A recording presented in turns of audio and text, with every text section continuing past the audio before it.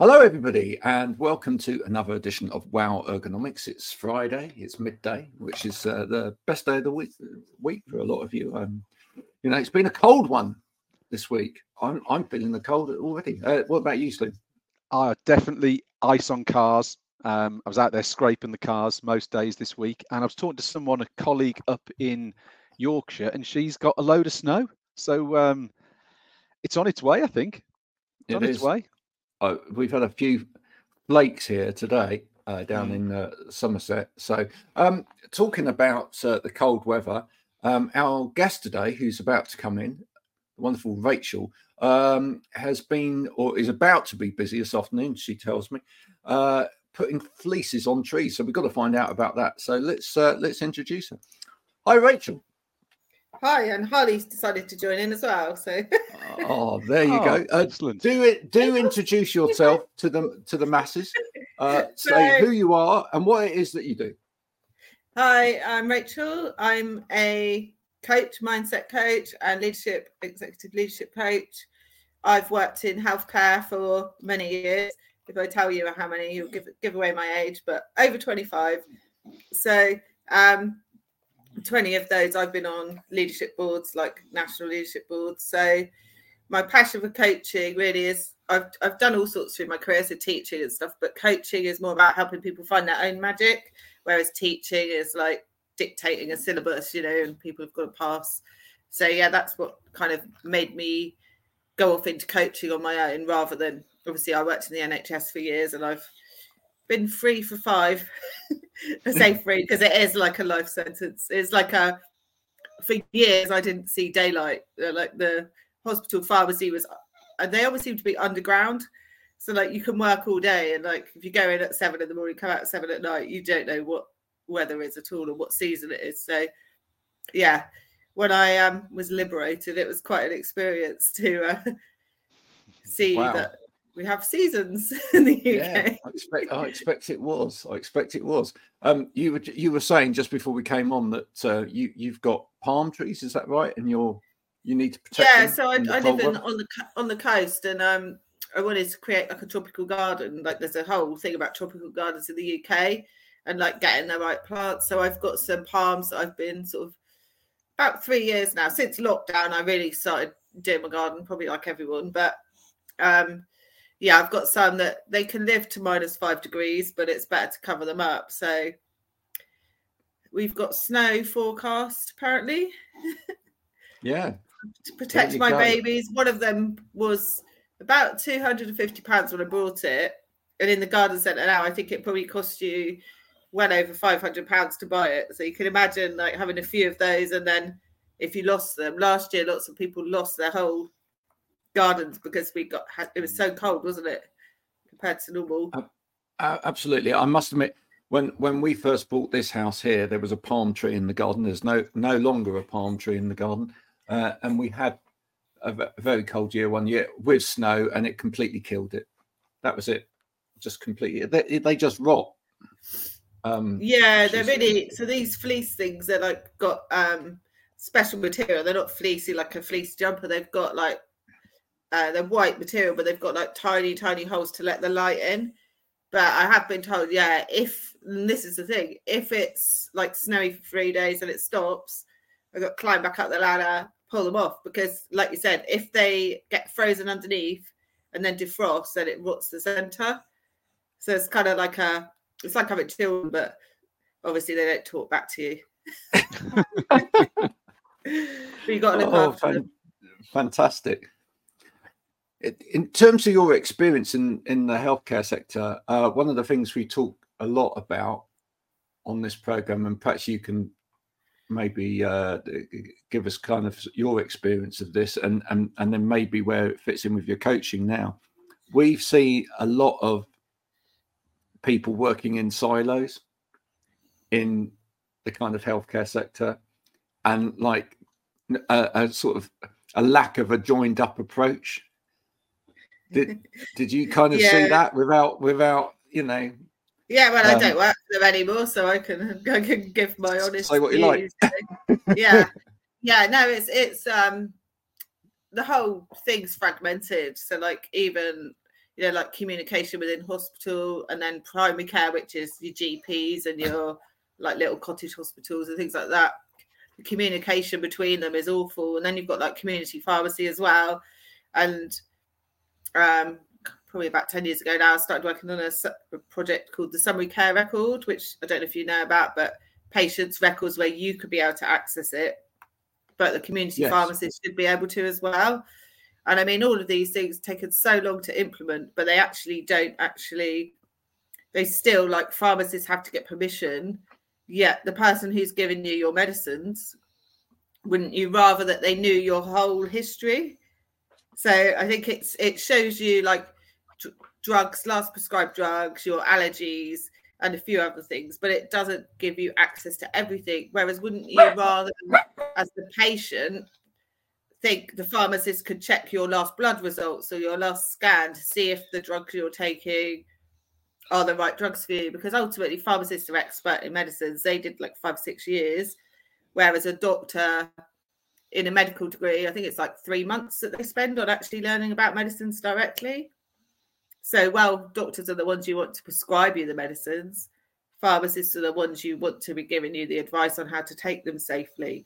But the other sort of biggest example is that social care and healthcare funding are separate. That's a huge, huge thing. So, like, if you've got, like where I live, a high demographic of elderly patients, and they're in hospital, you know, it's cold, icy, fallen over, broken your hip, you're actually back up on your feet within a few days, and you need rehab, but there aren't any little rehab hospitals anymore. So then you end up being in hospital for months and months. And one of the blocks is that there's no nursing home places for people, or social services don't want to pay for them, or there aren't enough carers.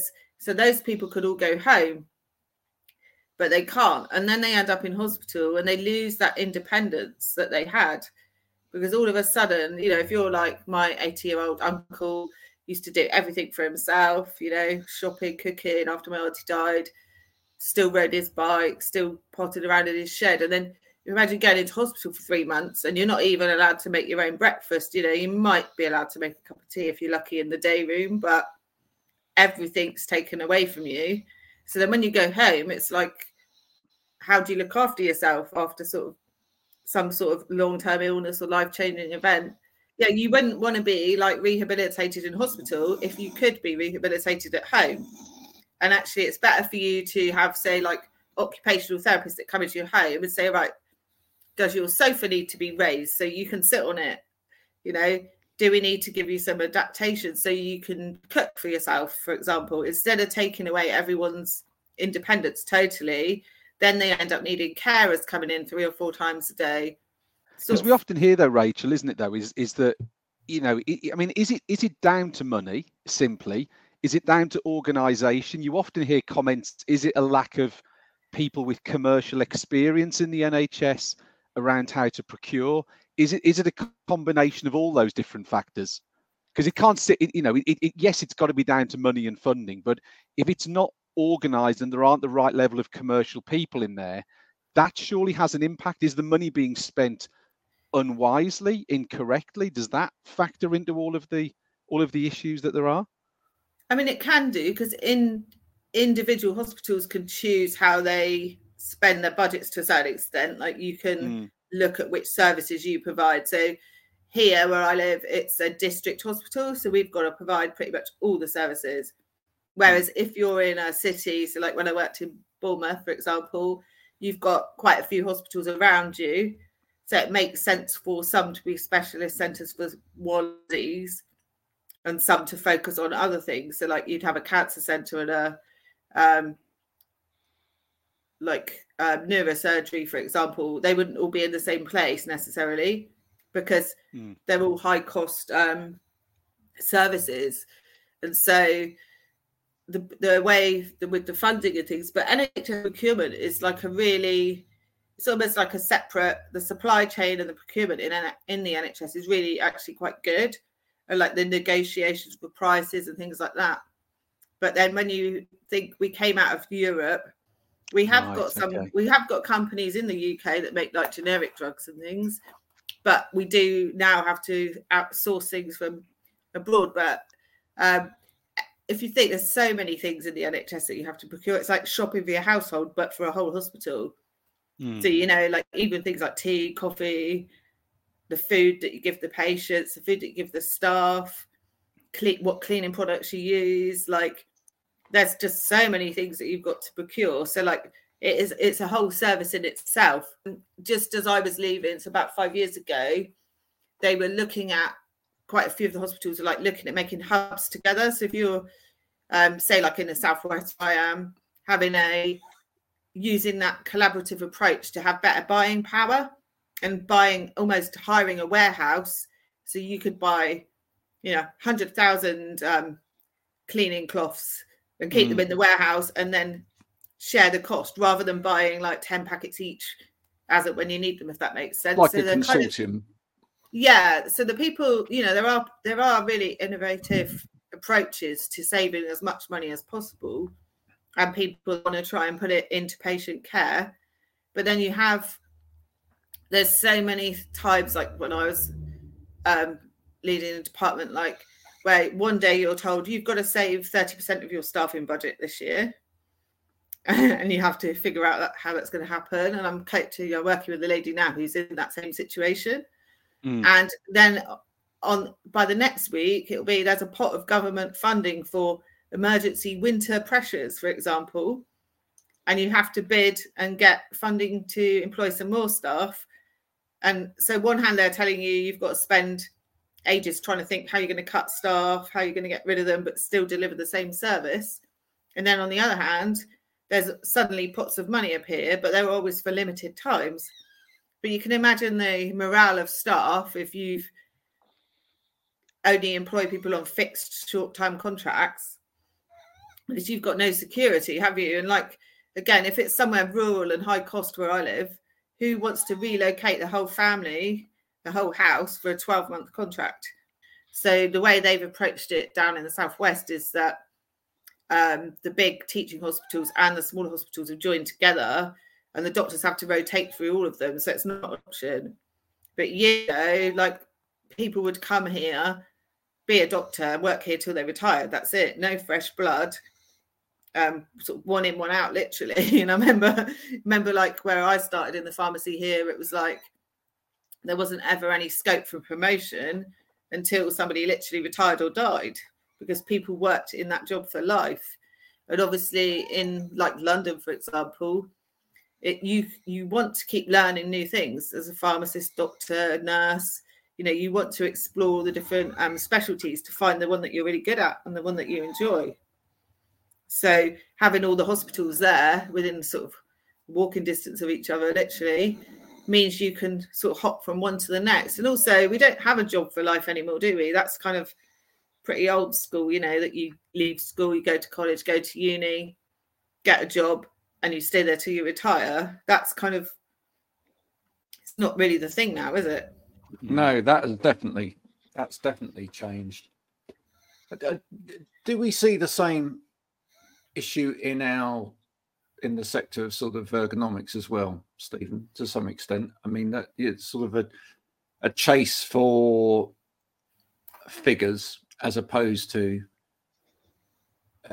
proper allocation of funds in the right places, and that leads to sort of a race to the bottom in terms of provision.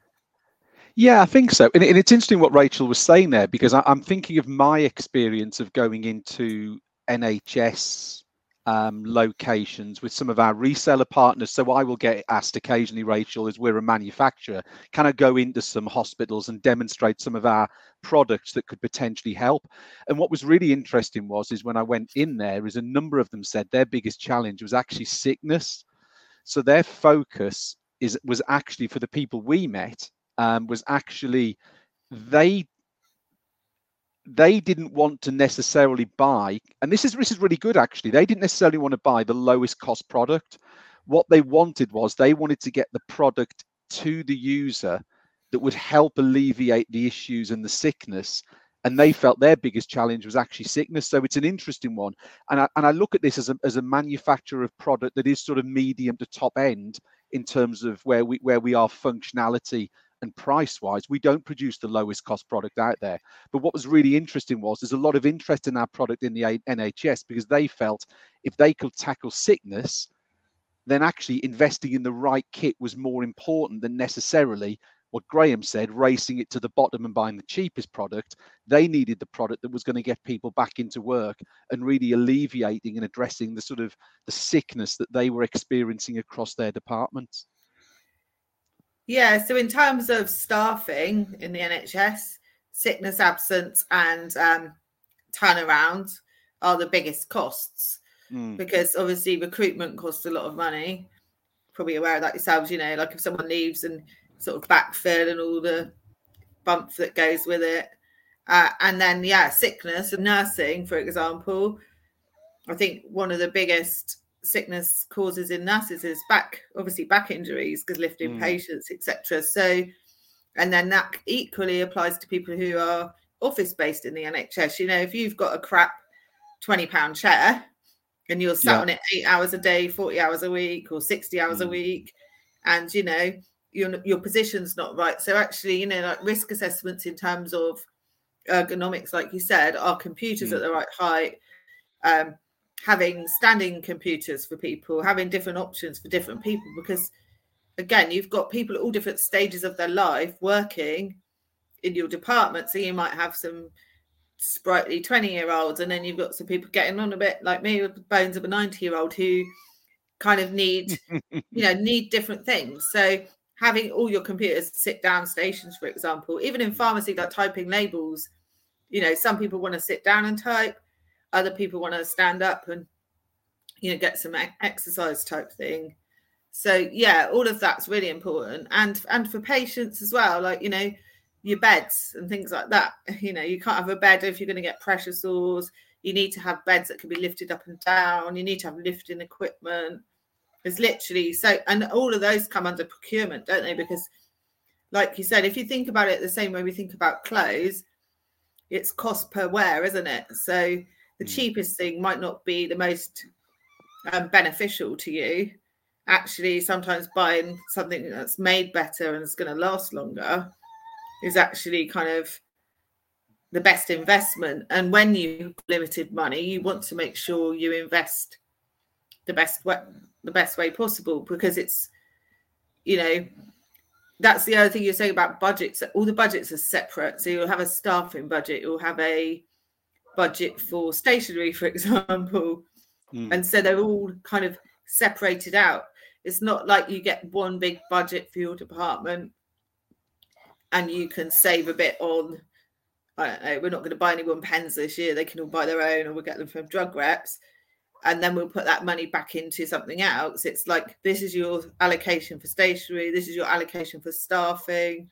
This is your allocation for estates. So when I say estates, it could be like decoration and all of the things. It must actually be, to be fair, it must, being anyone that has to do procurement in the National Health Service, must be an absolute minefield, because just where do you allocate that money? I mean, you just have to try and look in such a broad picture, don't you, all of the time, to see where that really is going to have a major impact. You have to bid for money quite often. So it will be like the government will say, there's a pot of money, and all the you then have to put a case together. So like why you should be the person to get a share of that money. And then you'll get, so an example, when it was like winter bed pressures, happens every year everywhere.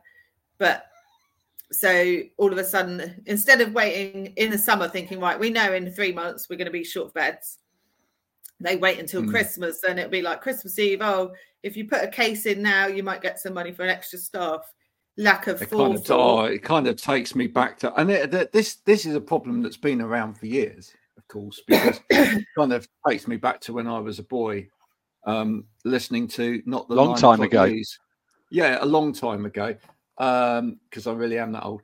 Listening to not the 9 o'clock news, and there was a sketch. Do you remember they did a sketch where everyone was bidding for a hospital bed? If you don't remember that, folks, you can look it up on the internet. It's still there on the internet. I won't go into the ins and outs of it because it's probably a bit politically incorrect. It kind of made the point. Is it down to money, Rachel? If there was if suddenly the Chancellor suddenly had a blank checkbook, could we buy our way out of these problems? Or even if there was the money, are there still fundamental issues under that around the size of the organisation and the way it's organised? Would a blank checkbook still not fully resolve everything, in your opinion? I think you need the innovative leadership to say we can't just do things the same way we've always done them. So does all care really need to be given in hospital? How much care could be given in a different setting? Whether that setting is, for example, say there aren't enough nursing home beds, could a hospital hire a hotel? I live in a seaside area. So could the hospital hire a hotel for the winter? You've got winter pressures, hire a hotel, have 10 nurses there, for example, and those people who are not ill enough to be in hospital, but not well enough to be home alone, they could be cared for there rather than an acute setting, what different things could we do? But you need people with the sort of foresight to think we're doing the same thing, we're battling the same thing every year. And unless we change something, nothing is going to change. And for example, it's much safer to give chemo to patients at home. But that means that you need more chemo nurses, because if you've got 10 patients having chemo on a ward, you can have a couple of nurses there going up and down, making sure everyone's all right, not having a reaction. But if you're going to go and give it to someone in their home, that means you're going to go and you need that nurse to sit with them for the day, for example, if it's their first dose. So, but then you sort of weigh up the cost of how much is a hospital bed day per day.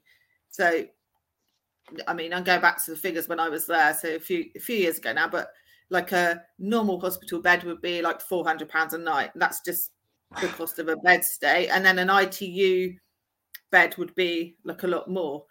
So when you think about it that way, then that sort of accounts for nursing. That doesn't account for the drug cost or all of the other stuff that goes with it. That's just sort of basic cost per patient per night. And if you look at that in terms of A&E as well, since COVID, GPs have been more and more inaccessible. That means more people go to A&E than need to, because they could have in the old days. That makes me sound really old. Yeah. In the good old days, you went to the GP, didn't you? Yeah. Well, I was just going to say, look, I want to talk about how this has an impact upon everything that's done within the kind of health and wellness sector, because, I wonder whether companies are going to need to start taking up more of the auspice for or ownership of their employees' well-being, because can the state provision actually deal with it long term? I mean, I just wonder whether we aren't on, without sounding a bit dramatic, but I do wonder whether we are on the sort of verge of another sort of pandemic, if you like, not caused this time by a virus, but caused by a sort of lack of infrastructure or lack of money. Because I know for a fact from the dental profession, for example, they're struggling. A lot of the dentists out there or dental practices out there, they're struggling to get dentists through at the moment. You can't find a qualified dentist for love nor money. You've got nurses on a minimum wage, which means that a lot of them are deciding to go elsewhere and not come into the profession. I know from conversations that I've had with pharmacists, for example, that seen the figures lately, a lot of the national pharmacists, the sort of chains, they've rapidly closed stores all over the country. I know that, as you said, I mean, I can see from the effects myself in terms of trying to get a hold of medication for both myself and for my youngest, who has regular medication. it's a struggle now to get hold of some medication, and you have to search around to try and find it. Where we are in Chard, we've had a couple of doctor surgeries close, even though as a town it's getting bigger and bigger. I just wonder whether we're, as I say, on the verge of a sort of medical problem here. And I think, well, definitely. And I think the thing is, if like the NHS staff survey, 80% of staff, and that was the year before, because obviously the results come out kind of a year after, but 80% of staff were burnt out, stressed, had compassion fatigue through working through COVID, seeing more deaths in a short space of time than most people caring for people would see in a lifetime. That has an impact on you, doesn't it? It's it's sort of like post-traumatic stress effects that people are going to suffer for a long time. And like you said, the pay doesn't reflect the work. And it's not so much that people go into healthcare for pay, because most people go into healthcare because they care. But if you're working 50, 60 hours a week and you've still got to get food from the food bank, and that's a reality, there's a food bank in our hospital for nurses. Yeah. So, how is that possibly right? And it's definitely not going to make it an attractive career, is it? Because you need to be able to live, as much as you want to care for other people, you've still got to be able to have a basic cost of living and standard of living. And this isn't like people saying, I want to go on holiday 3 times a year. This is people like working 60 hours a week who still can't afford to buy school uniforms or the Christmas presents. No, exactly. Stephen, do you feel this is going to impact, the health and well-being sector that you're involved in as well? I mean, in terms of, surely it means that employers are going to have to think more about their well-being schemes, their employee assistance programs, in terms of ensuring that people have access to healthcare schemes or private healthcare schemes, etc. Because ultimately, if you're losing your workforce or part of your workforce on a regular basis due to ill health, and there's not the provision there nationally, or there's holes in that system, and you don't make up the shortfall, you're gonna lose that.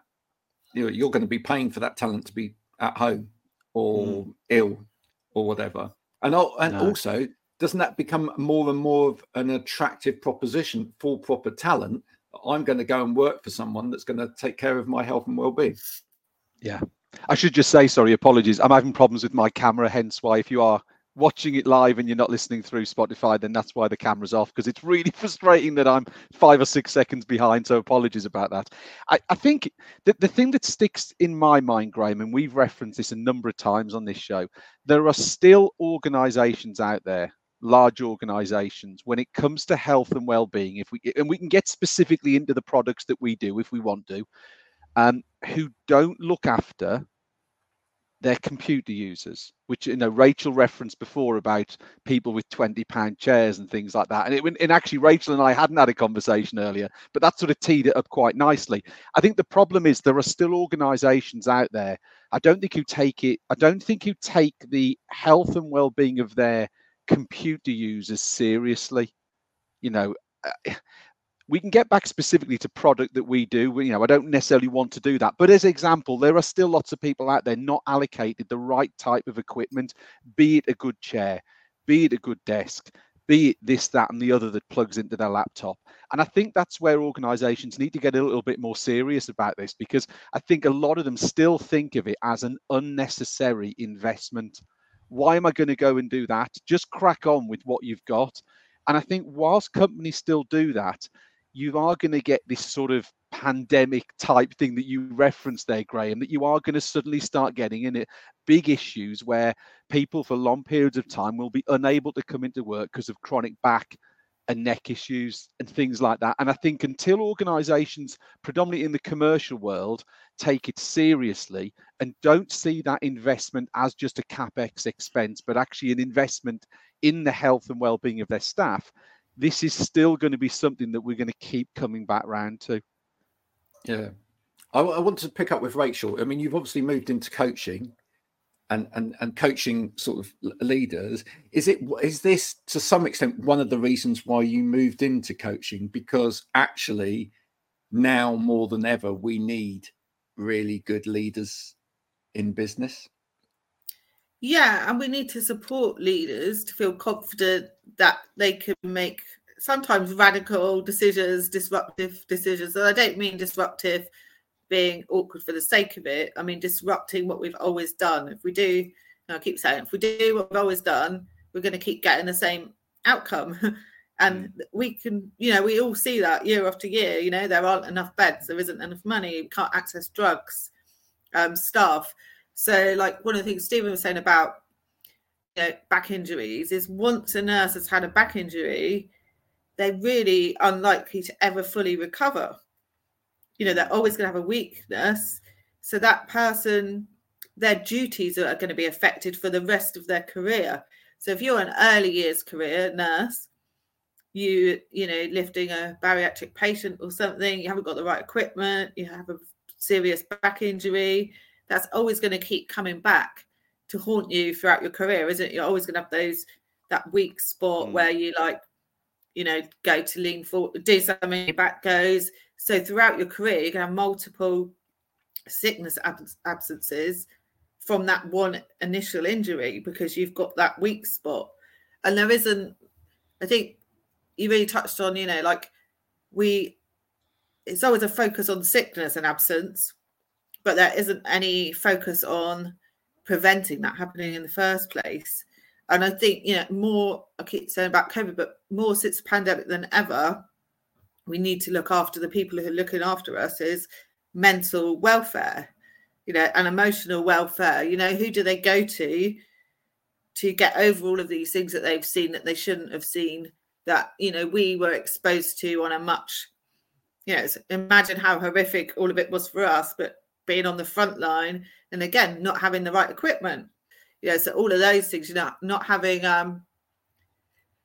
access to all of those things and breaks, and having, like you're saying about computer stations, that should be really individualized, shouldn't it? Like you can't have, and this is the thing with hot desks, isn't it? They're not really set up for individuals to be ergonomically working at a safe sort of place for them. If you've got a hot desk, and that's one of the ways the NHS saved money, was like getting rid of, for example, in leadership and management, instead of them all having their own offices, they got these like big offices, you can work from home 2 days a week, then you've got to share this desk. So your computer isn't going to be set at the right height for you, is it? Your chair isn't going to be the right chair for you. Well, I just want to ask you that. I mean, from your experience, because, it's one of those things where I think even within the industry, Stephen, I think, and this is fair to say, we kind of look at it and say, well, it's fine if somebody has a hot desk, because as long as they've got the education piece around adjusting it all prior to them using it, it can work.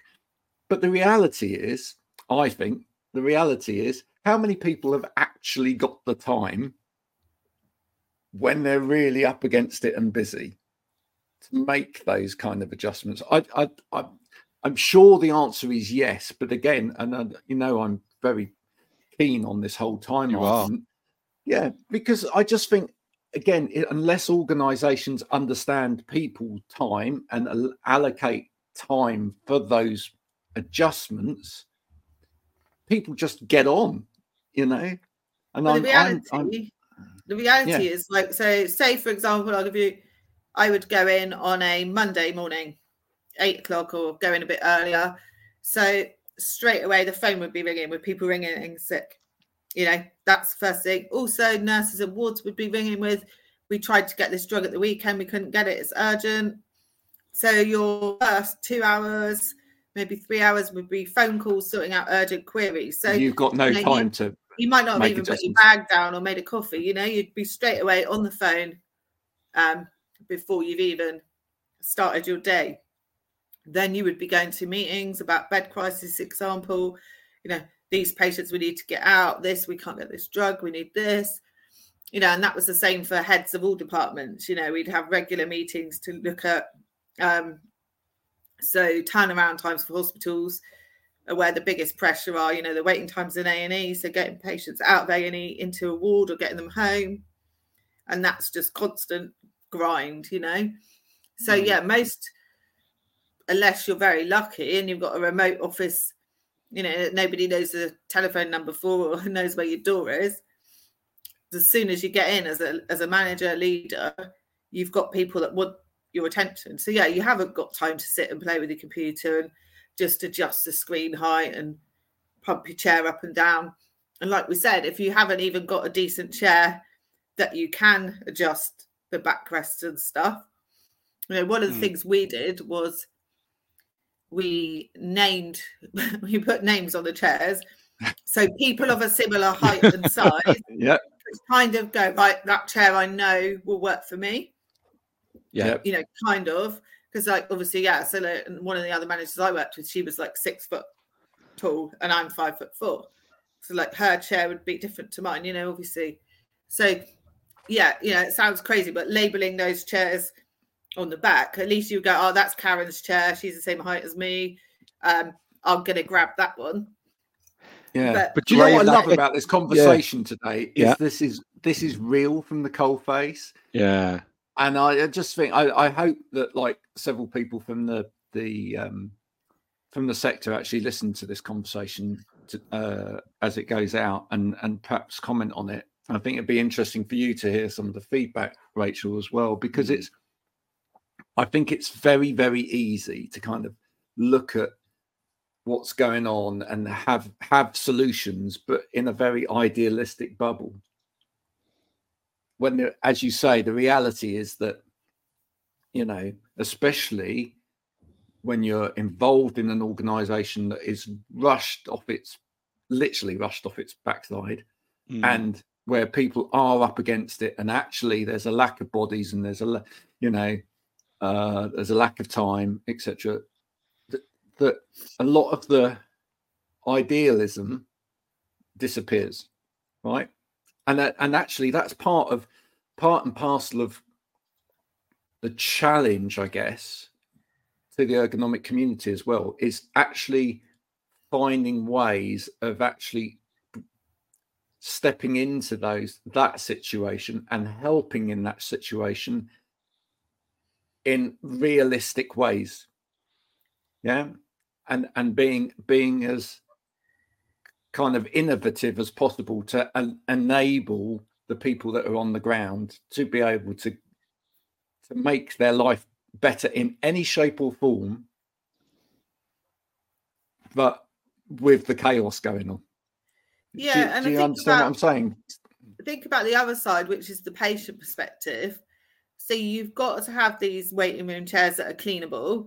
You know, you've got to be able to alcohol gel them down and stuff. But, you know, if your 90-year-old nan is sat in A&E in a chair for 10 hours, 12 hours, and it's one of those chairs, you know, like it's like a bus stop chair, wouldn't you rather that they could be sat comfortably, you know, while they're waiting in pain, rather than just perched on a really plastic, horrible chair? You know, it goes so much broader, doesn't it? You know, when I first started, we had the nice I say nice, you know, but I mean, they were like, they had a little bit of cushioning and fabric, and then obviously, as you know, viruses and bugs have evolved, we had to have vinyl, and it had to be able to be cleaned and high temperature, etc. So that takes away some of the comfort. But you know, you must have been to a hospital outpatients or an A&E where it's like a bus station row of chairs, and they're really like hard back. Do you know what I've actually supplied?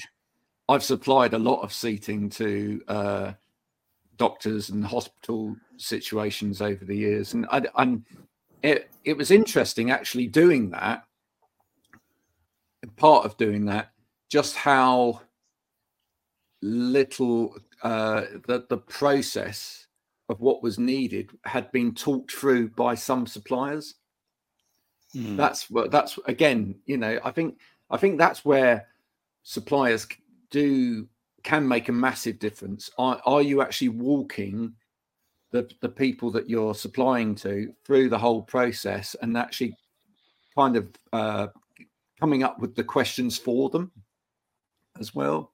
I can remember going into sort of hospital areas and saying, you haven't got a mix in here in terms of sizing of seating, for example, right? Yeah. You've got nowhere for anyone that's smaller to sit. You've got nowhere for children to sit. Equally, you've got no bariatric seating. There's not a single chair in here which somebody of a certain weight would be able to sit on without breaking it. And right? Rachel made a really interesting point, Graham, before, where she was saying about people of similar height sharing chairs. And I don't know whether it crossed your mind, but and I think Andrew Shepherd, who's been on before from Flock, has spoken about this, is about just because people are the same height, the potential difference in leg length and therefore suitability of the chair changes, doesn't it? So again, it's that even having people of the same height doesn't mean that the chair is going to work for them and be any more or less comfortable, because there's so many different factors that need to be considered just for seating that maybe aren't necessarily considered, or people are aware that you can't just go 5'6" this chair, 5'9" that chair. I used to get asked it all the time. People would say that people, even within occupational health, would actually say to me, how tall are they? And I'd go, well, that's irrelevant, isn't it? Because, you need to know, getting technical, you need to know what their mid-popliteal length is and their lower popliteal length. If you don't know sort of from behind the buttock to behind the knee and from behind the knee to the floor what length they are, you don't know whether or not they're going to be sat at the right height, because you could have a very long body, but you could have quite short upper leg, and that completely changes the way you sit. So the chair, elements of the chair have to be adjustable, have to be different types of sizing in order to accommodate different people with different sort of size limbs. And it's a really tricky. It's a minefield, isn't it? It is a minefield. Ideally, you'd have a chair for each person. Everybody. So I had to do a funding case, for example. So we did get individual chairs for everyone who had an office. But again, people steal your chair, or you get a load of coats on it that gets taken somewhere else and it gets lost. But originally did a funding case, so anyone at office space had their own chair, which was, tailored to them. And then for the workstations, we had to do the best we could to get a variety of, some people have higher chairs, some people having the lower chairs, and making sure they were adjustable. And again, making sure in the dispensary, for example, that they were wipe cleanable, because you've got people coming in and out from the wards with infections and bugs on them. You need to be able to keep cleaning those chairs. So they have to have the leather type chairs. They're called I don't know if you have Bamback saddle chair. Mm-hmm. Yeah, so like those ones where you could get them back. And again, some people like the backless chairs where they could just hop on the seat bit and slide up to the computer and type away.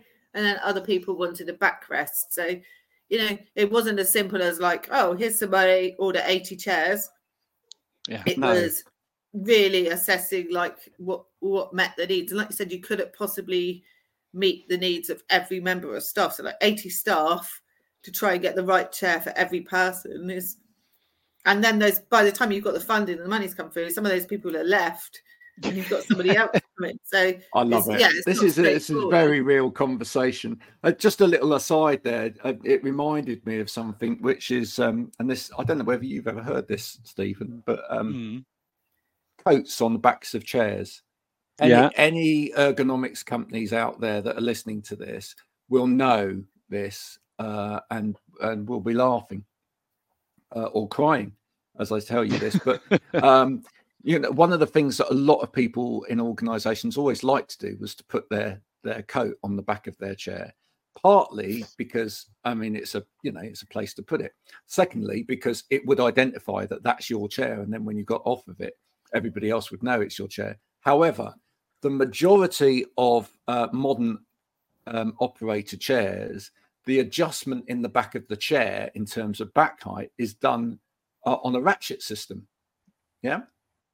The problem with putting your coat or even your jacket on the back of a chair is that the amount of calls that I've been to over the years where someone said the back of my chair's broken, right? It keeps slipping, and the reason being is as you sit on the chair with your coat on the back, the ratchet, the way it works is that it kind of ratchets up on notches, and then when it gets to the top, it slips off of the ratchet and goes back down, so you can then readjust it. But when you sit with a coat on the back, you keep pulling on that ratchet. Yeah. What happens is with time, you move the back of the chair up, and then it drops down because you're actually activating the ratchet, and it means that people think that the back's broken. And the amount of times common thing we had, the manufacturers would either send us a new bit or someone would come in and service all our chairs once a year, and like I said, mostly service all your chairs. And actually they probably didn't need to, because probably what it was is that people are sitting with coats or jackets on the back, and actually if you tell them to take them off and put them somewhere else, you'll find that the ratchet stay in place. But you say that as well, so like part of saving costs was like removing tea rooms and removing cloakrooms, so you would be shoving your bag under your desk and your coat on the back of your chair, because the locker rooms no longer existed, because a locker room would be turned into, I don't know, like in pharmacy, a room for manufacturing, or on a ward, so even like nurses used to have every ward used to have a patient's day room where they could all go watch telly, etc. And then you'd have a nurse's staff room, so they could just go and have the lunch somewhere quiet for 5 minutes if they were lucky, and be uninterrupted. But as more and more bed space was required, you had to look at the estate of your hospital and go, right, if we take this, we need to change this room into a clinic room or a treatment room, or an extra bathroom, for example. So you lost that space. So those things, well, it's like fine to say it's not very good for your chair.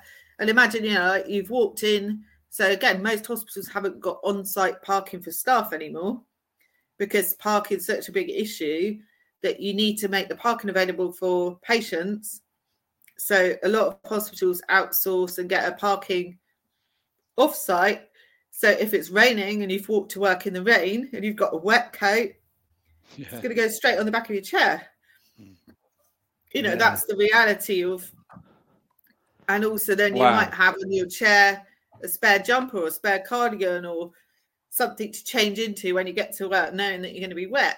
So you're probably slung that on your chair as well. I could probably say my chair used to have like 2 cardigans, a coat, and probably a spare set of scrubs hanging underneath it, because again, if I had staff off sick, then I would go to the wards, and generally if I was going to, like, if I was doing management duties, I could wear what I wanted, but just out of one, so you're identifiable, to go onto the wards would just put a set of scrubs on. And also for infection control, it's better for patients that they just know you're from pharmacy, or they know you're a nurse, for example. And then also you can take that off when you get back in, and you can sling it in the high temperature wash.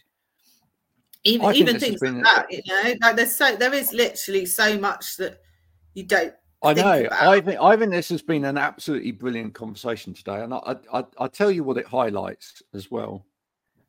It highlights actually something that I was talking to an ergonomist that actually gets involved in that during the week, Stephen, which is that it highlights even more the reason why human factors, ergonomists, experts need to get involved in design of offices,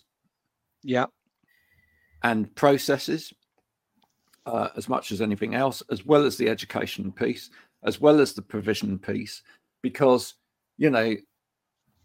all of this stuff that Rachel's talking about now, this space is now being used for this space because of this, etc. If the right people were involved in those conversations in the first place, who actually understand people and how people need to work, rather than let's make this space look pretty. Oh, I'll tell you what, why don't we have one of those things over there? Then actually you'd get the solution right from the start. Yeah, because this stuff is complex. It really is complex. But look how Rachel's led this conversation with talking about the chairs and the rate and all that sort of thing, the car parking. They're all sort of, one thing leads to another that leads to another that has an impact on someone's health and well-being, doesn't it? Absolutely. Yeah, and you wouldn't think when I started off my career in pharmacy, got into like that when I was a senior leader, I'd be doing projects on chairs. Or do you know what I mean? Like you wouldn't have thought, that's what fair a enough, pharmacy leader does. She's doing a project to make sure all her stuff's got the right chairs or they've got the right uniforms, for example. Even everything that you purchase, you've got to justify the price. You've got to justify the need. So like, other medical equipment. So in pharmacy, for example, all the measures, although we don't make a lot of stuff, but having measuring cylinders that can be washed at high temperatures and having triangles to count drugs on, again, not so much now because you've got robots and a lot of stuff it comes in packs already made up, but there are still things that you have to count out, and that's never going to go away. Having, do you have, like in surgery, like disposable scalpels, or do you have things that could go through an autoclave? When I started, there was a whole autoclave room, so all the bottles would go through, cleaned at a really high temperature and reused. But there's also a whole, you were talking about estates and purchasing, etc. There's also this whole other side in hospitals where they sell off all of the old scraps. So like if you have your pipes replaced, that the people in the estates, they will be making sure that they're complying with environmental guidelines and sort of can we reuse things? Can we sell things for scrap? Can we get money and bring it back in that way? So as well as getting rid of all your medical waste, you've got all the buildings waste. If you knock down a wall, where's all that stuff going to go? Who's going to pick it up? Who's going to take it away? So it's literally, it's like you said, you need people delivering the healthcare, like healthcare specialists, but you also need people that have the expertise to run a business. But those people need to have empathy. If they haven't got any empathy, then you're screwed as a person trying to run a department, because they don't understand that it's not just about money. For us, patients have always got to come first in their care. So it's not as black and white as cutting here and doing this. It's got to be about the cost to human life as well as the cost to the bank account. But I do agree, you do need that expertise, people who know how to deal with money. And traditionally, those people, directors on boards, hospital boards, would be doctors, surgeons, people who got to the top of the chain and then they went onto the board. So I think you need a mix. You need like clinical people, and then you need some people who've got business acumen, who know how to deal with all the different things. But the NHS is evolving all the time. That, how does anyone keep up with the level of expertise to negotiate at that level and you're talking billions of pounds, aren't you? You're talking like we are. I think we could go on and on this subject, but we've run out of time. So thank you, Rachel, for coming in today. That's okay. I haven't done one talking about chairs and things before. Thank you so much for coming in. Really enjoyed it. Thank you.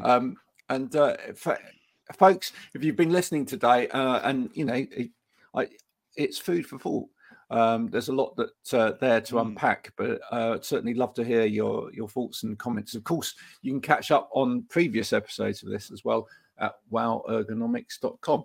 Until same time next week, thanks for listening, and bye for now.